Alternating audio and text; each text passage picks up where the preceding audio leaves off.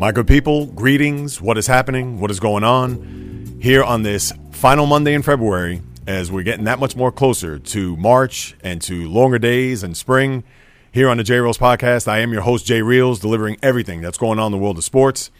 It is a Monday, February the 25th in the year of our Lord 2019, episode number 55. So if you've been rocking with me since day one or episode 25, 35, 45, and now double nickel, I appreciate it. And thank you for coming back. And for those listening for the very first time to listen to what it is that I have to say about what's going on in the world of sports, thank you very much for downloading, taking some time out of your day to listen to what it is that I have to say. So I welcome you guys aboard. On tap here, we'll recap SneakerGate, as I'm calling it, with Zion Williamson. Last week, the injury in the home game against the North Carolina Tar Heels. You'll get my take on that and why the NCAA is not at fault. It's all about Nike. That's right, Nike. They did it all right instead of just doing it. They certainly almost put the future number one pick in jeopardy as far as his health is concerned, so you'll hear me babble about that. Also, the NHL trade deadline is today. Islanders, will they make a move as they're in first place in the Metropolitan Division?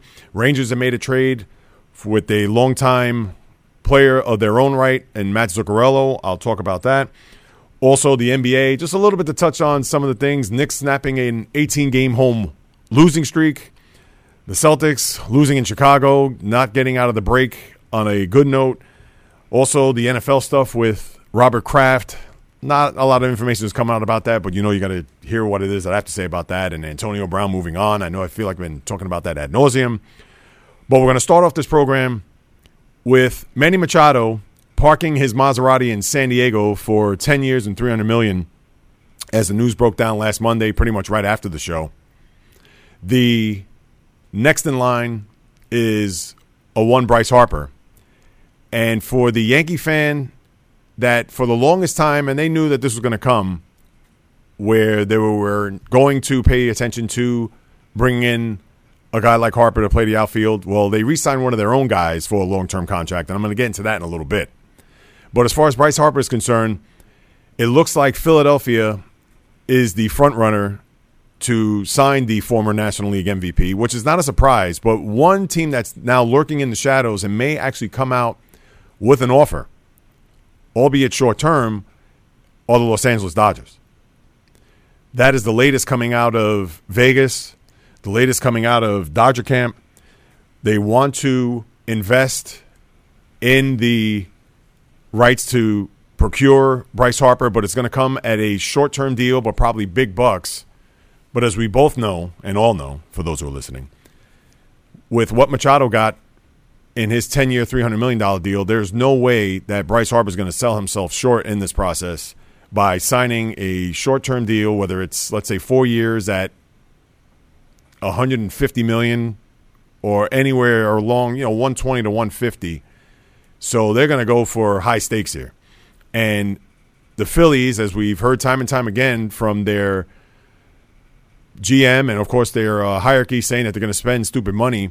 And although they have brought some players in throughout the course of the offseason, but nothing along the likes of a guy like Bryce Harper, which makes you question whether or not the Phillies thought that they were going to get one of these two players. But knowing that if they do not get Bryce Harper, was it a successful offseason for them if for some reason that he does go to the Dodgers?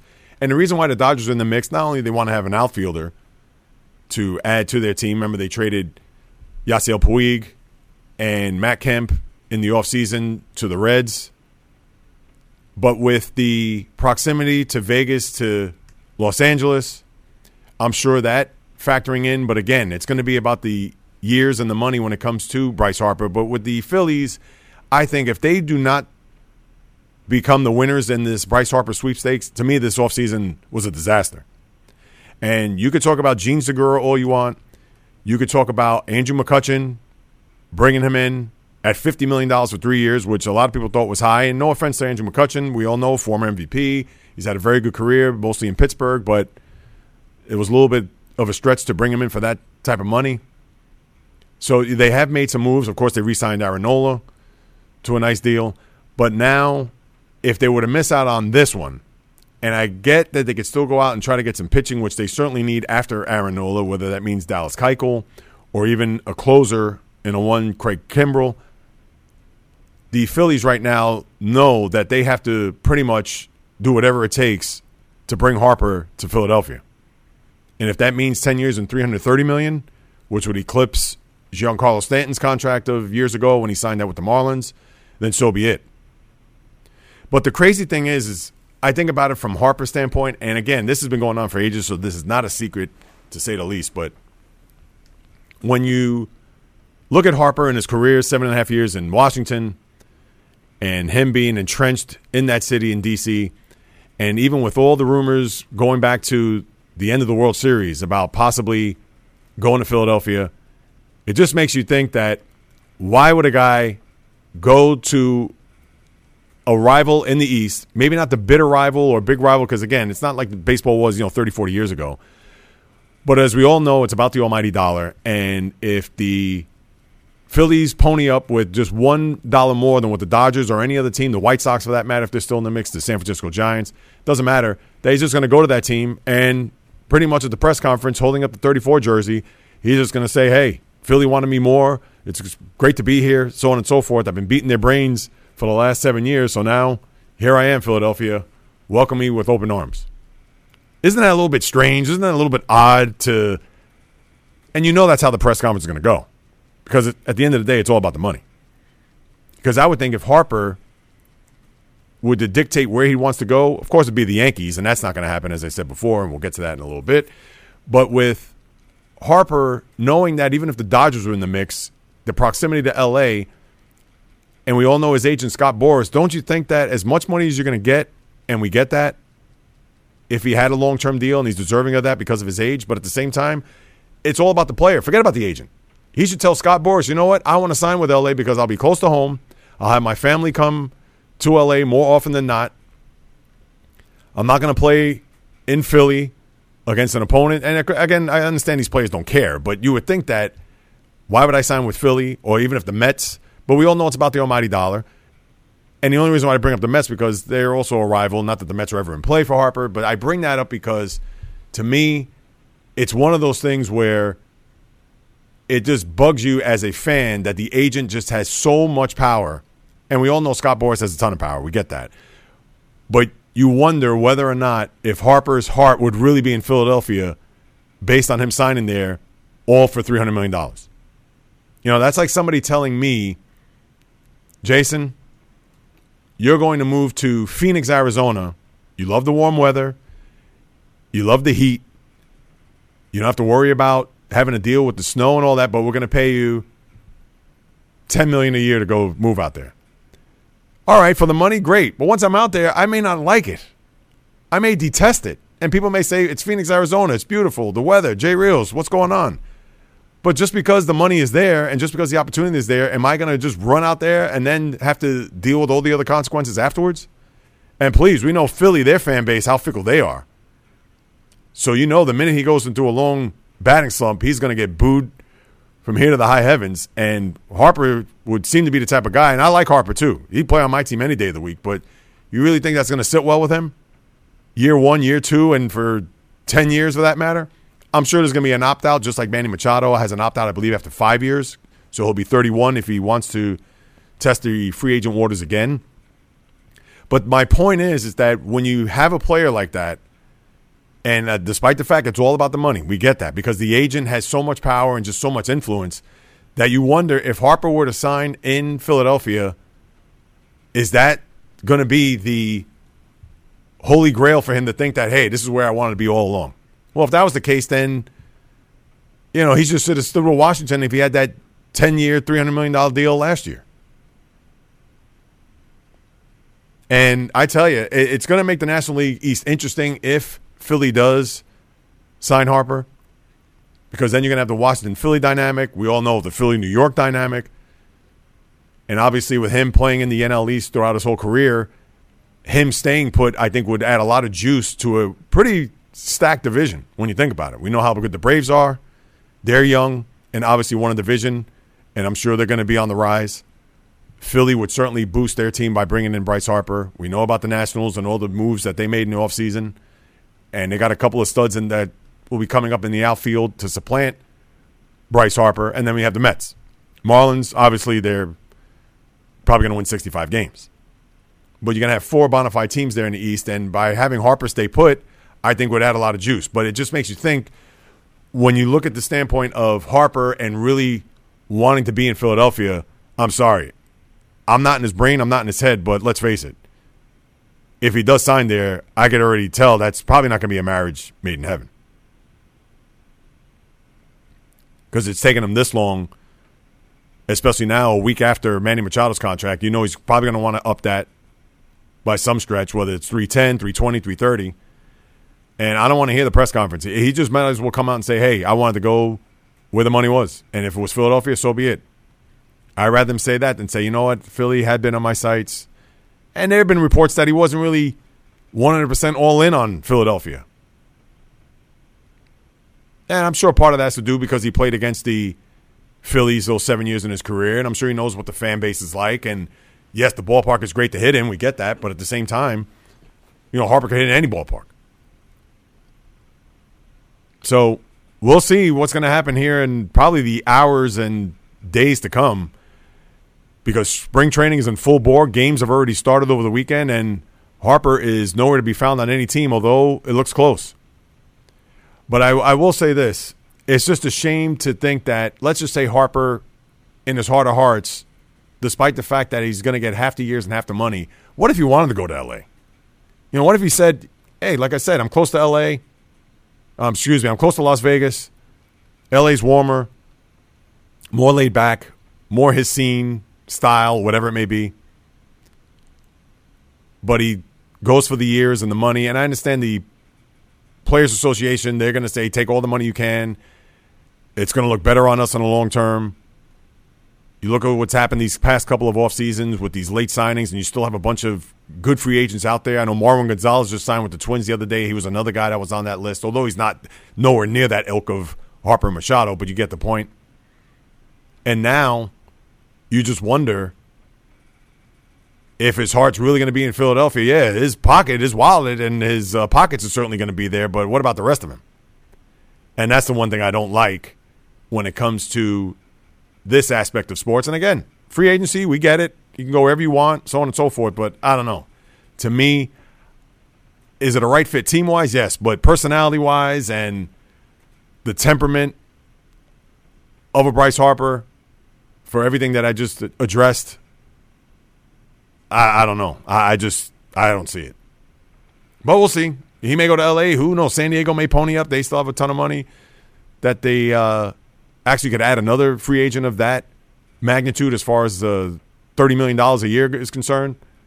I don't know how well that will go over on the team. I know Harper Machado is supposedly cool.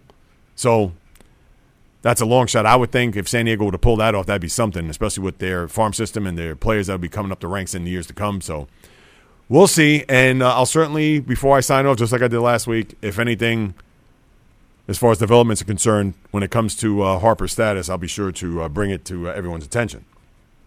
Now, as far as the Yankees are concerned, I was startled. In fact, I almost fell out of my chair when I read that Aaron Hicks has signed a 7-year, $70 million extension with the Yankees through 2025. The first thing I thought of was, why did they give him 7 years? I'm sure if they would have gotten a 4-year deal, maybe $60 million, that would have been enough. Hicks is 29 years old. I get he's coming off a career year. He only batted .248, but he hit the 27 home runs, 79 RBIs. We know he's a great defensive glove, has a cannon of an arm. I understand they probably wanted him to be part of the fabric moving forward. But knowing that down the road they're going to have to pay guys like Aaron Judge, Gary Sanchez, Miguel Andujar if he's not traded, Gleyber Torres, 7 years, $70 million, and I get that the Yankees print money, so it's not even about that. But to me, the length of the contract, I was shocked.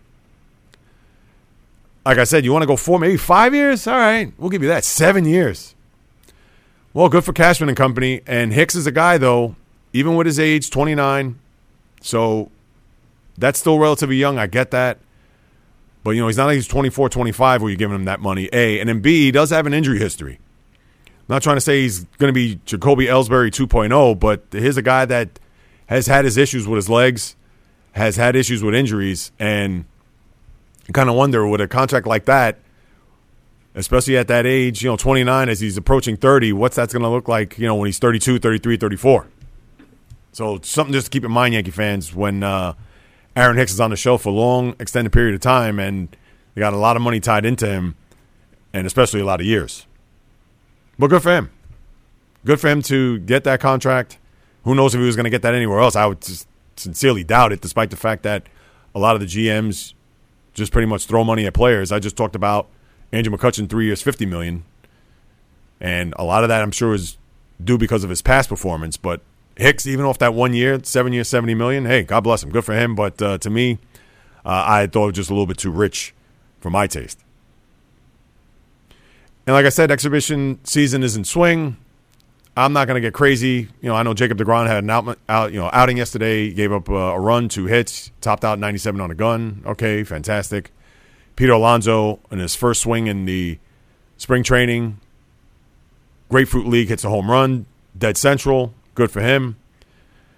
But we're still early in this. There's still plenty of time. I don't get wrapped up in all that's going on. I mean, Alonso, in order for him to make the team, he's going to have to hit 10 home runs and probably bat north of 350 to make the team.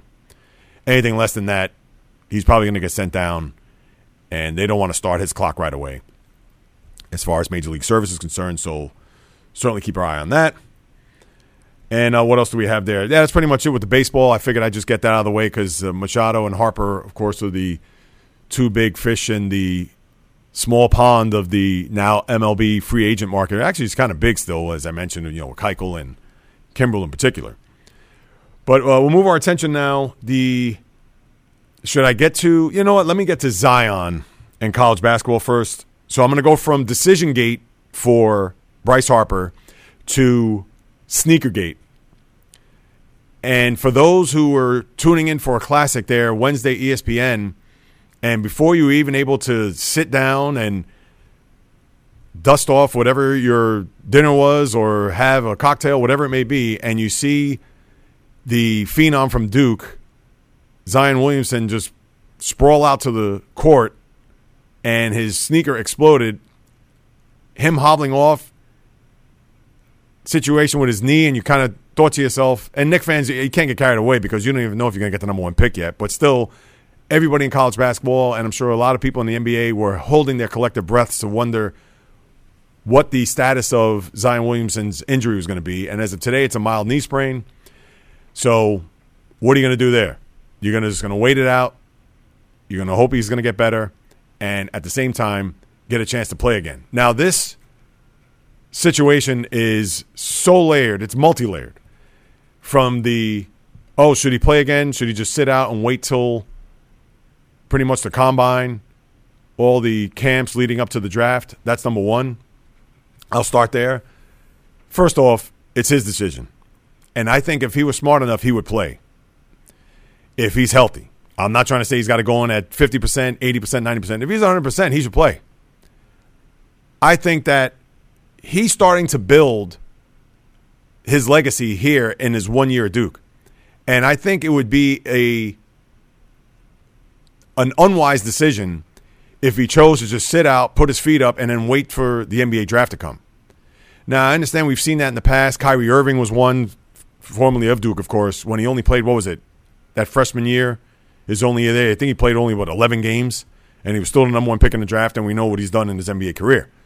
Is that going to happen to Zion Williamson? We don't know that. But I would still think, because the college basketball universe is focused not only on that team, but him in particular, if he's 100%, he should play. That's all there is to it. And I'm not trying to say that, I'm going to tell him what to do, but could you imagine that it's just a mild knee sprain? I can understand if it's a torn ligament. I can understand if he needs surgery, whatever. Okay, fine. You know what? If he's not going to come back this year, those are the breaks. But if what the diagnosis and prognosis is just a mild knee sprain and he's just going to be out a week or two and he's going to be ready to come back, let's say, during conference championship week, then so be it. It shouldn't even be a thought that he should put his feet up and take off the rest of the college basketball season, and I'll see you come late June for the NBA draft. I think it would be a disservice to him and also to college basketball, but first and foremost to him. Because a lot of people want to see this player, perform at a certain level. And obviously when you get deeper into the tournament, obviously going for a championship, you want to see him and see how he plays and how he does under the pressure and under the bright lights of a regional final, of a Final Four, or, of course, a national championship game. So when you have the opportunity to get back in that lineup, hopefully he does the right thing and does what it takes to be a part of that. That's number one. The second thing is that you have the whole NCAA, they're making millions off this kid and they should pay players. I'm not going to beat this drum because, as we all know, we get that the revenue that the university brings when you have players of this caliber, whether it's a Zion Williamson, whether it's even an R.J. Barrett or Cam Reddish or anybody else, John Morant, Murray State, we get that they're making a ton of money off these kids. And until they change the rules, then fine. Listen, I'm all for it if that's the case. You'll have less scandal. You'll have less worry about, somebody bought a Escalade or an Escalade for this kid, or somebody bought airline tickets so he could fly home or wherever his destination may be. I get that. I mean, that's a whole other ball of wax to contend with. But at the same time, that's not the case right now. So even though you have the staunch fan or the pundit that's going to say, he should sit out, they're not paying this kid. So, hey, this is what he signed up for. He got a scholarship to go to the school. That's not to say if he's badly injured that, he's still supposed to play. Of course not. I'm not that dumb. But at the same time, if he's able to play, so be it. He's going to make a gazillion dollars in the NBA, and with endorsements and all that, I could see if there was a mandate that he had to stay 3 years, and here he is in a freshman year, and he's still got 2 more years to get to the holy grail, the NBA. But come on. So to pay these players, if that's going to happen in my lifetime, it's quite possible. But at the same time, that's, to me, that's just an old wound that's being opened up because of what happened there on Wednesday night. Because let's just say if he blew out his knee and he wasn't going to be the same player, then all this talk would conjure up, and it was a freak accident. But now, let me just get to the real reason why this is a big story, and this falls on Nike. And to think that he was wearing a Paul George sneaker where he was concerned not only first and foremost for Zion Williamson's health, but to think that, wait, these are sneakers that I wear. This looks bad on me because what happens if I go up for a rebound, or what happens if I make a quick stop and my foot comes out of the shoe? It certainly doesn't look good. But in all seriousness, what is Nike doing? And we understand he's a ginormous guy. I mean, he's a physical specimen, this guy. Well, so is LeBron James, but you haven't heard of any news with his sneakers having a blowout after making a cut or a stop or anything like that.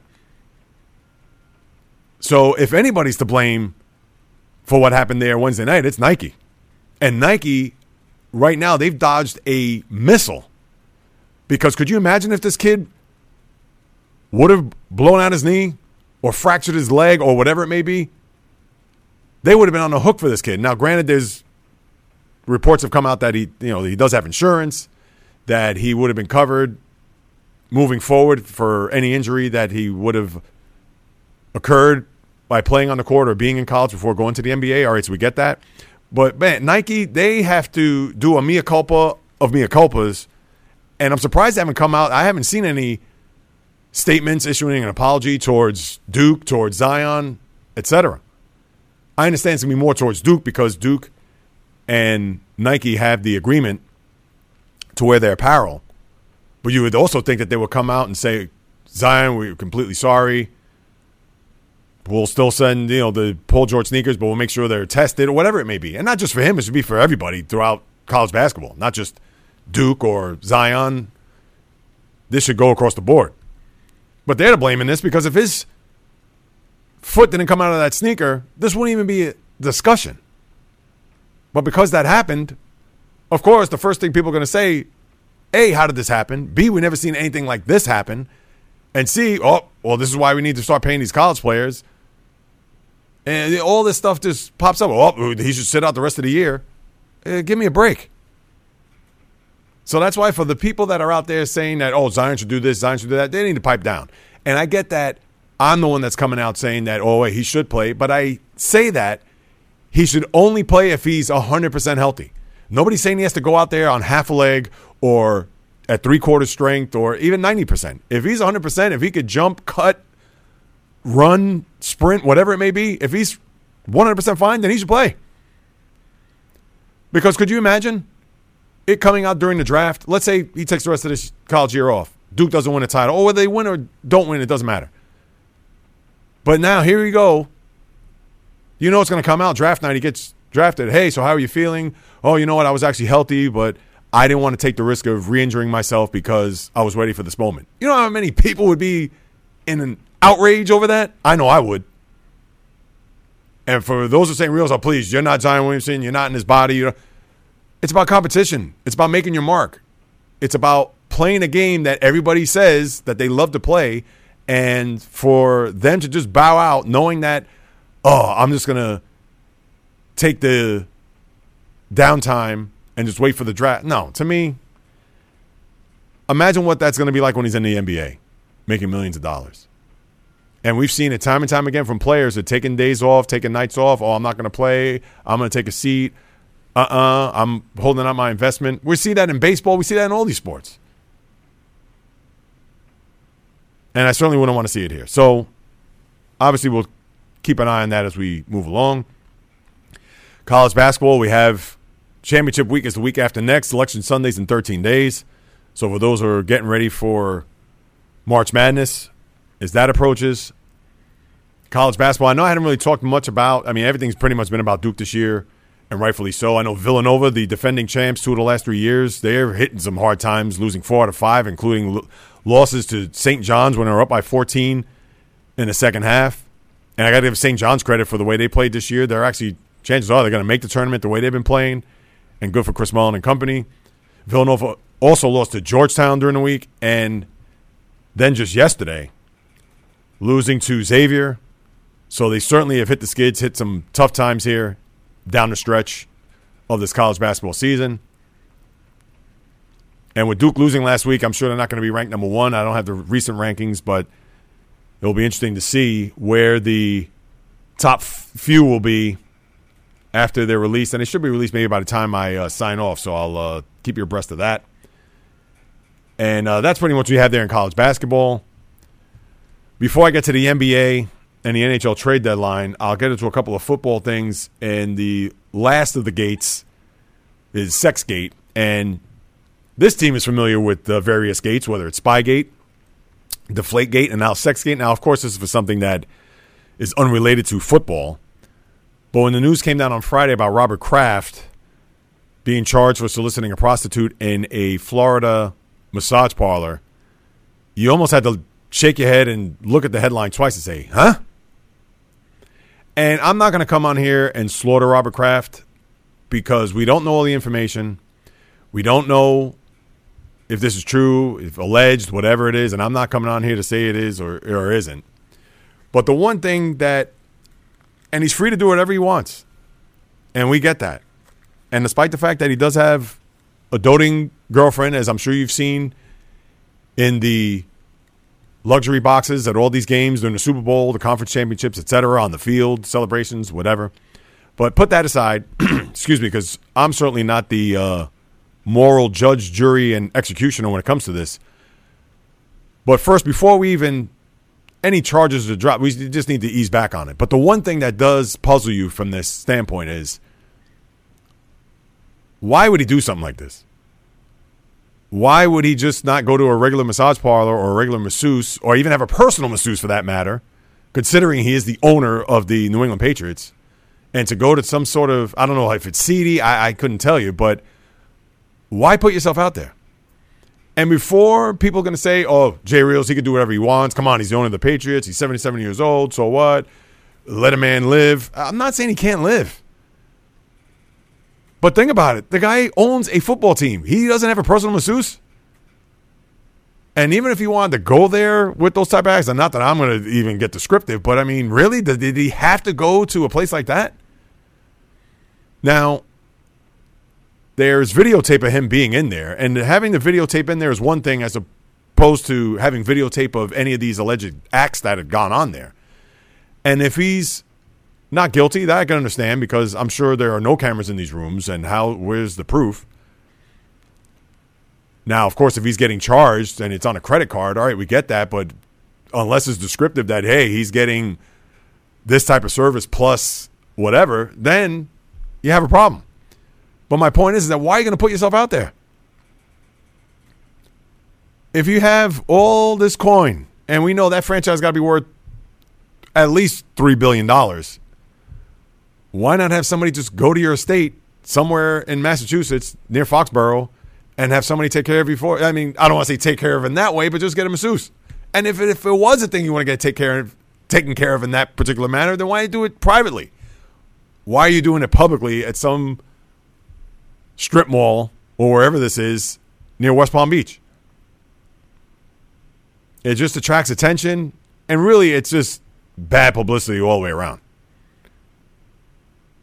And again, who am I to say what he can and can't do? I'm not trying to say that. But my point is that if stuff like this is going down, do it privately. Don't do it where you're going to be seen. Don't do it where there's going to be recorded transactions of. You don't want any of that. Listen, would you expect that from like a knucklehead kid or what? All right, yeah, you could see that. You know, getting caught up in some sort of sting, and next thing you know, it's like, hey, my name got dragged into this. Yeah, I did visit this place. Whatever it may be. We expect that from a young kid. You don't expect that from someone who's 77 years old. That's all I'm saying. And again, for those people who say, Jay Reels, please, if that was you, you'd be out. No, well, listen, I have to be a little bit smart to think that, well, maybe I don't want to get caught with a typical Robert Kraft with the blue blazer with the white collar blue shirt walking into this place and just saying, hey, can I get room 16 and have Dolly as my masseuse? I'm not going to do that. So that situation there. And then as far as Antonio Brown, real quick, the GM of the Steelers, Kevin Colbert, came out and stated that 3 teams have called as far as interest is concerned. He also mentioned that there is no way that the trade would not benefit the Steelers, meaning, or benefit the team, meaning that he's going to want a high draft pick. I don't think they're going to get a number 1. If you heard me last week, I think they could probably get a 2 and a 5, as high up as a 2, or maybe they could do a 3 this year and a 2 next year. They're not going to get a number 1 pick. A, because of his age. B, because of the amount that's left on his contract. Now, there's no guaranteed money, but he still has 3 years of big money coming at him. And as it is right now, whomever those 3 teams are, and I get that he's not going to trade him to the Patriots or anybody in the AFC North, and don't trade him to the Colts either because that's going to be your competition to get to the Super Bowl next year. They want to trade him out west. San Francisco is a destination, as you've seen on his Twitter handle and also in talks with Jerry Rice. Hey, let him go out there, despite the fact that Pittsburgh's playing in San Francisco next year. So you know what? Hey, just go out there, shut him down, and try to beat him. And that's all there is. And hopefully they get the right deal for him. It's going to be tricky. Who knows how they're going to pull that off because they try to get a number 1 for a guy who's worn out his welcome here and obviously is a 3-ring circus. I'm sure other GMs are going to look at that and say, yeah, this is the reason why we're not giving you a number 1 pick, unless they're desperate. So we'll see how that shakes down. And then the Steelers also are not franchising Le'Veon Bell. No surprise there. So they're certainly going to move on, and rightfully so. It's time to move on with those guys. Like I said last week, it's going to be tough to replace those guys. We all know it's a quarterback-driven league. It's all going to be on Ben. And despite the fact that James Conner had a good year, did make it to the Pro Bowl, but he has to stay healthy. And now they got to get another receiver, which they're able to draft as if they're growing on trees. But again, to replace 2 All-Pros certainly aren't going to be easy. And we'll see as time goes on how that all shakes down. As far as the NHL trade deadline is concerned, I'll get to that, then some NBA before we say goodbye. The NHL trade deadline is 4 o'clock today, and the Rangers let go of one of their longtime players, and Matt Zuccarello, 10-year vet on the team, which Henrik Lundqvist couldn't even put into words when brought to his attention about what Matt's meant to the team and to him. Got very emotional. Obviously one of the more popular players for the Rangers, but then crazy as this is, he gets traded to the Dallas Stars for 2 conditional draft picks. In fact, one of them could be a first-round pick, depending if the team goes to the, I believe, conference finals or makes it to the 7th game of the conference final or the Stanley Cup final, one of the two. And they're also getting a 3rd-round pick in 2020. But he gets hurt blocking a shot and is out for 4 weeks. So who knows if he's going to be able to contribute here at some point. Now, again, there's still plenty of time left in his regular season, so I'm sure he'll probably come back. But that was just a weird turn of events, being traded to Dallas and then getting hurt in his first game, and now he's out for a month. So with that, and then the Devils, they traded Ben Lovejoy. They haven't really made many moves. You wonder if the Rangers are going to try to either trade Kevin Hayes here in the next few hours, as it's, what is it right now? It's almost 11:30 a.m. here in the East. And the Islanders, who knows what they're going to do. As I said last week, could the Islanders use some more defense? I understand that their scheme is what's got them this far, 79 points, tops in the Metropolitan Division. But you would think that, hey, if they had another defender or even another goal scorer, although they're fine with goal scoring, but their system is more predicated on defense, so they win a lot of these 3-2 games. A lot of these games going to overtime, as you saw, losing to Edmonton there the other day, even though they won 4-0 in Vancouver. But to me, the Islanders, I think they need some reinforcements here. And Lou Lamoriello, as we all know, great GM. I know he's not going to pull the trigger. It's not going to be a Ryan Smith like Garth Snow did back in 2007 when he gave up prospects and number 1 picks left and right. Granted, it didn't turn out to be anything, but still, where they only rented him. And then Ryan Smith went on to, where did he go after that? Columbus, I believe he signed with, off the top of my head. But the Islanders, hopefully they can make a move here between now and 4 o'clock. And as far as the rest of the league is concerned, I know Columbus has certainly been moving and shaking, getting Matt Duchene from Ottawa. They also got another player from Ottawa as well here over the course of the last couple of days. The Capitals got a defenseman in Nick Jensen to shore up their back line. So the division, which looking to make some improvements to try to chase the Islanders down, which I can't believe I'm saying that, but here the Islanders are wondering if they're going to make a move, wondering if anything's going to happen in the next 5 hours or 4.5, or whatever you want to call it. San Jose's also making moves, as Detroit just have been trading players here over the course of the last couple of days. San Jose looking to get back to the Cup, as they did it, 2 years ago when they played against 3 years ago now, right? Yeah, 3 years. Think about it. Jeez, time flies. 3 years ago when they played against Pittsburgh, because 2 years ago was Pittsburgh-Nashville, and then we had Washington-Vegas last year. And then the other story that's going to happen, and it's going to be on the 28th to close out the month. The Islanders are going to host the Maple Leafs for the first time since John Tavares is signed, and it's going to be in the Coliseum. Now, they also come back, I believe, the first week of April. So you're going to see him again, but his first return to the island is this Thursday. And you wonder what the turnout's going to be. You think it's going to be sold out. If it's not sold out, it's an embarrassment. But what the reception is going to be like, I think it's going to be more booze. It should be mixed. We know Tavares was a great Islander. It was just unfortunate that even bringing in Lou Lamoriello and also Barry Trotz, it wasn't enough. He wanted to go back to Toronto to play for his hometown. And, hey, that's where he had the right. He was a free agent. What are you going to do? That's water in the bridge right now. But the Islanders are doing well without him. It'll be interesting to see how the reception is. I'm certainly looking forward to seeing how that's going to be, and I hope it's a sellout. It better be 16,234. That used to be the full capacity of the Nassau Veterans Memorial Coliseum, but since the renovations have taken place to the old barn, I don't know if I got to double check that, but we'll see. That should be a great setting and a must-watch there for the NHL and for the Islander fan to see what happens there. And remember, the first time they met, Islanders won 4-0, so they didn't even get a point on the board against his former team.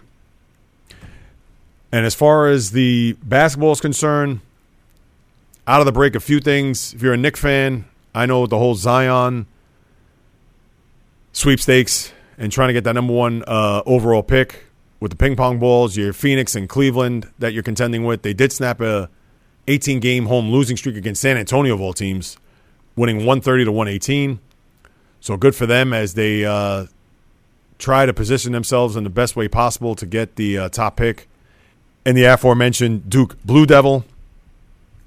The Celtics, what can you say? They lose in Milwaukee there Thursday night, and then they, again, lose to Chicago. Zach LaVine, career high in points.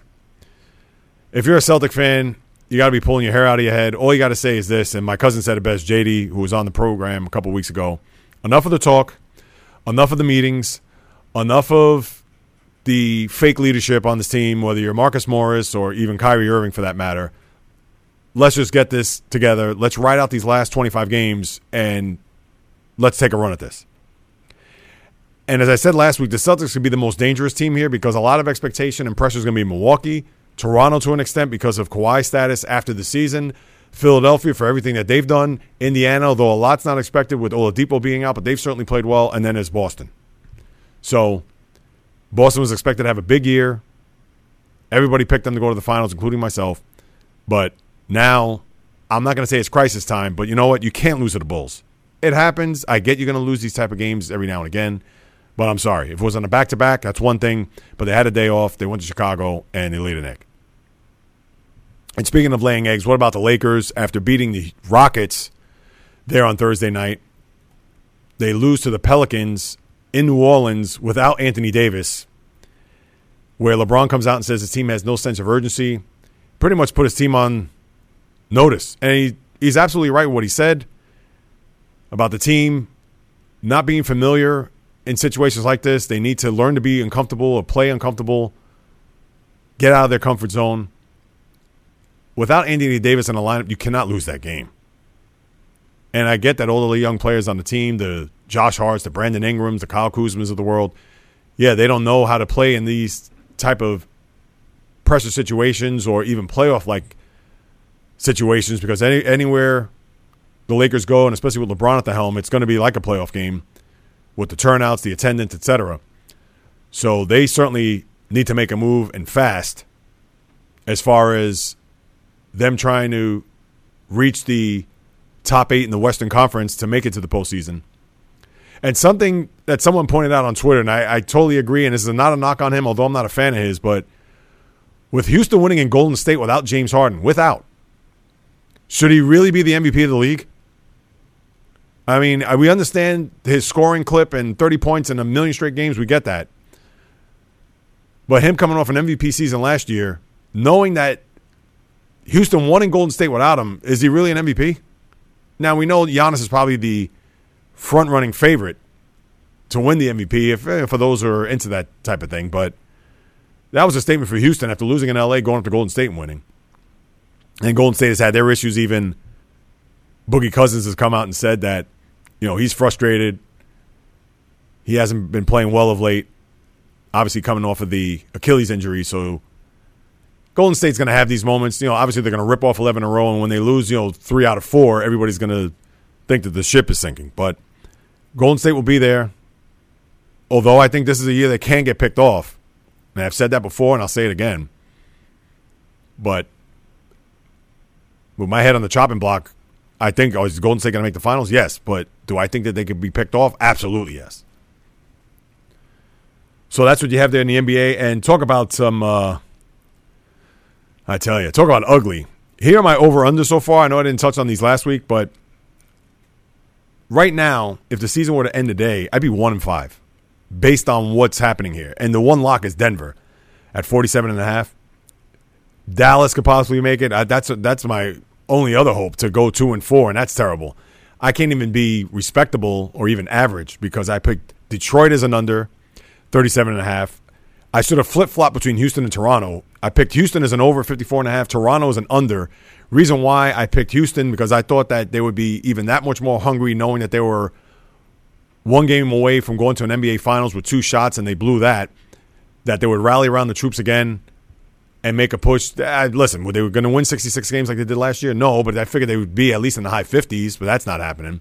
And as far as Toronto's concerned, I thought with Kawhi, even though reinvigorated, but still the drama that he left behind in San Antonio, would make me think that wouldn't change in Toronto, knowing that he's going into a free agent year. And granted that, yes, I know he's playing for a contract, but why, to me, from what I've seen over the last year plus with his behavior in San Antonio, why would that change that much more drastically in Toronto? So that's why I thought that they would maybe have their moments where they're good, but also have their moments where he would take some time off, or he would, and case in point, look at Kawhi last year when I talked about Zion and that whole situation. There's a player that pretty much took the whole season off. Yeah, he played 9 games, and I'm sure he was hurt, but at the same time, he's like, I'm putting myself on the shelf. Anyway, and I picked Orlando as an under. So, yeah, these numbers are just frightful.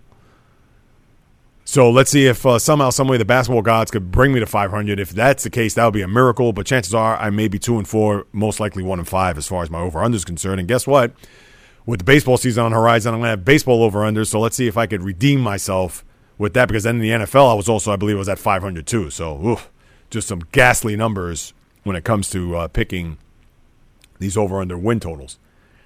And I think that's pretty much it, people. Let's see, NHL. We talked about the deadline stuff, NBA, obviously all the Bryce Harper stuff. And let me get to that before we say goodbye as I pull that up as we speak. For those listening, I appreciate you taking the time out to, as I pull up the ESPN stuff. This is what happens when you're doing this live, coming correct, direct, and in full effect. Yes, as far as Bryce Harper is concerned, still the news with the Dodgers. Oh, here we go. We got the Rangers with a trade. So the Rangers trade Kevin Hayes, who was on a walk year anyway, to the Winnipeg Jets for Brendan Lemieux and picks. So it says here, Rangers have traded center Kevin Hayes to the Winnipeg Jets for a 2019 first-round draft pick, forward Brendan Lemieux, and a conditional pick in the 2022 draft. So look at that. They get a number one back. It's going to be low because Winnipeg, I don't know what their record is, but they probably will make the postseason. Rangers are certainly, between last year and all their deadline deals and what they're doing now, I tell you, GM Jeff Gordon, now we got to see what these picks turn out to be. Still early in the game, but he's definitely been a mover and shaker here before these deadlines, getting a surplus of picks, good for them. And the Rangers, who have actually played pretty good this year, a lot of people thought that they would be at the bottom of the NHL, and they have not been that. They've been very competitive. But interestingly enough, that the Rangers ship another one of their key guys to Winnipeg. So we got that news. But nothing on the front for Bryce Harper. Still, as I see here, Dodgers re-enter the Harper sweepstakes. So nothing new coming out of Harper's camp or MLB in reference to his free agent destination. And as far as the destination is concerned, you know where to get all my information, whether it's on the website at jreels.com, where you'll have all my archive shows and all the archive shows, and not only that, but my bio, what I'm all about, what the show's all about, etc. But even more so, please subscribe, leave a rating, post a review on any of the social media platforms, not only just on social media, but also, of course, more importantly, on the podcast platforms, whether it be Apple Podcasts, Google Podcasts, Spreaker, Stitcher, Spotify, any of those. Please just go on there, subscribe, even Siri. Believe it or not, if you have an iPhone, hey, Siri, please play the J Reels podcast, and it'll pop up. And all you have to do is just hit subscribe, leave a rating, post a review, please, because all that's going to do is increase the visibility amongst the vast sports podcast universe. And, of course, at that same juncture will also increase the visibility of the program and gain some popularity amongst all the other sports podcasts that are out there. And hopefully that will attract more guests for the future, which I'm certainly can continue to work on as I produce, write, and obviously host and edit this program for you guys, as I love to do week in and week out. Also, all my social media platforms, if you want to send me a message, DM, or even an email, you could do so at jreels on Instagram, jreels1, just a number on Twitter, the J-Reels Podcast on my Facebook page, and the email address is the jreelspodcast@gmail.com. Spread the word, people. Tell those who love sports, like sports, or into sports, whatever it may be, as I continue to deliver each and every week everything that goes on in the world of the diamond, the world of the ice, the world of the hardwood, the world of the golf course, gridiron, racetrack, tennis court, you name it, from my lips to your ears, from my heart to your soul, from where I am to wherever you are. The J-Reels Podcast always comes correct, direct, and in full effect. From the South Bronx, the South Beach, the South Central, the South Pacific, and all points beyond. Peace, love, and God bless everybody. Until next time on the J-Reels Podcast, on the flip, baby.